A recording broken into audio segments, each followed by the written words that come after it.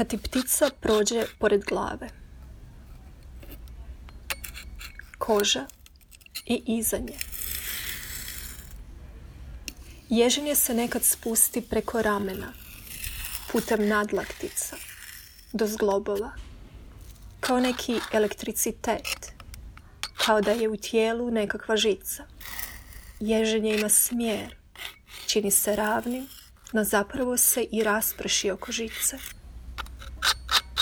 Poezija nas naježi. To je jedno ugodno ježenje. Ježi nas ideja virtualnog svijeta. Zubar, uvijek zubar. Reakcija na pogled. Ježenje nije samo vezano za vibraciju. O ježenju razmišljam kao nečem žutom, a vezano je za dodir s kožom. Ježenje je govor tijela. Ježe li se biljke? Kad nokat zapne za nešto. Ježenje je misao. Nelagodno želimo izbjeći, pa pamtimo.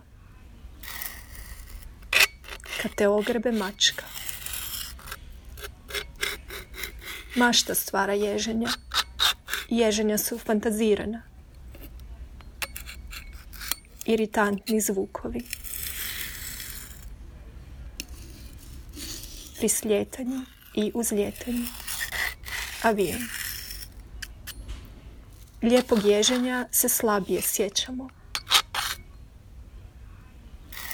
Ježenje asociramo s neugodom, a ježenje može biti i lijepo. Kompost je pun ježenja, no ako dugo gledaš, na ježenje se navikneš. Ježenje je kratko, ali se ponavlja.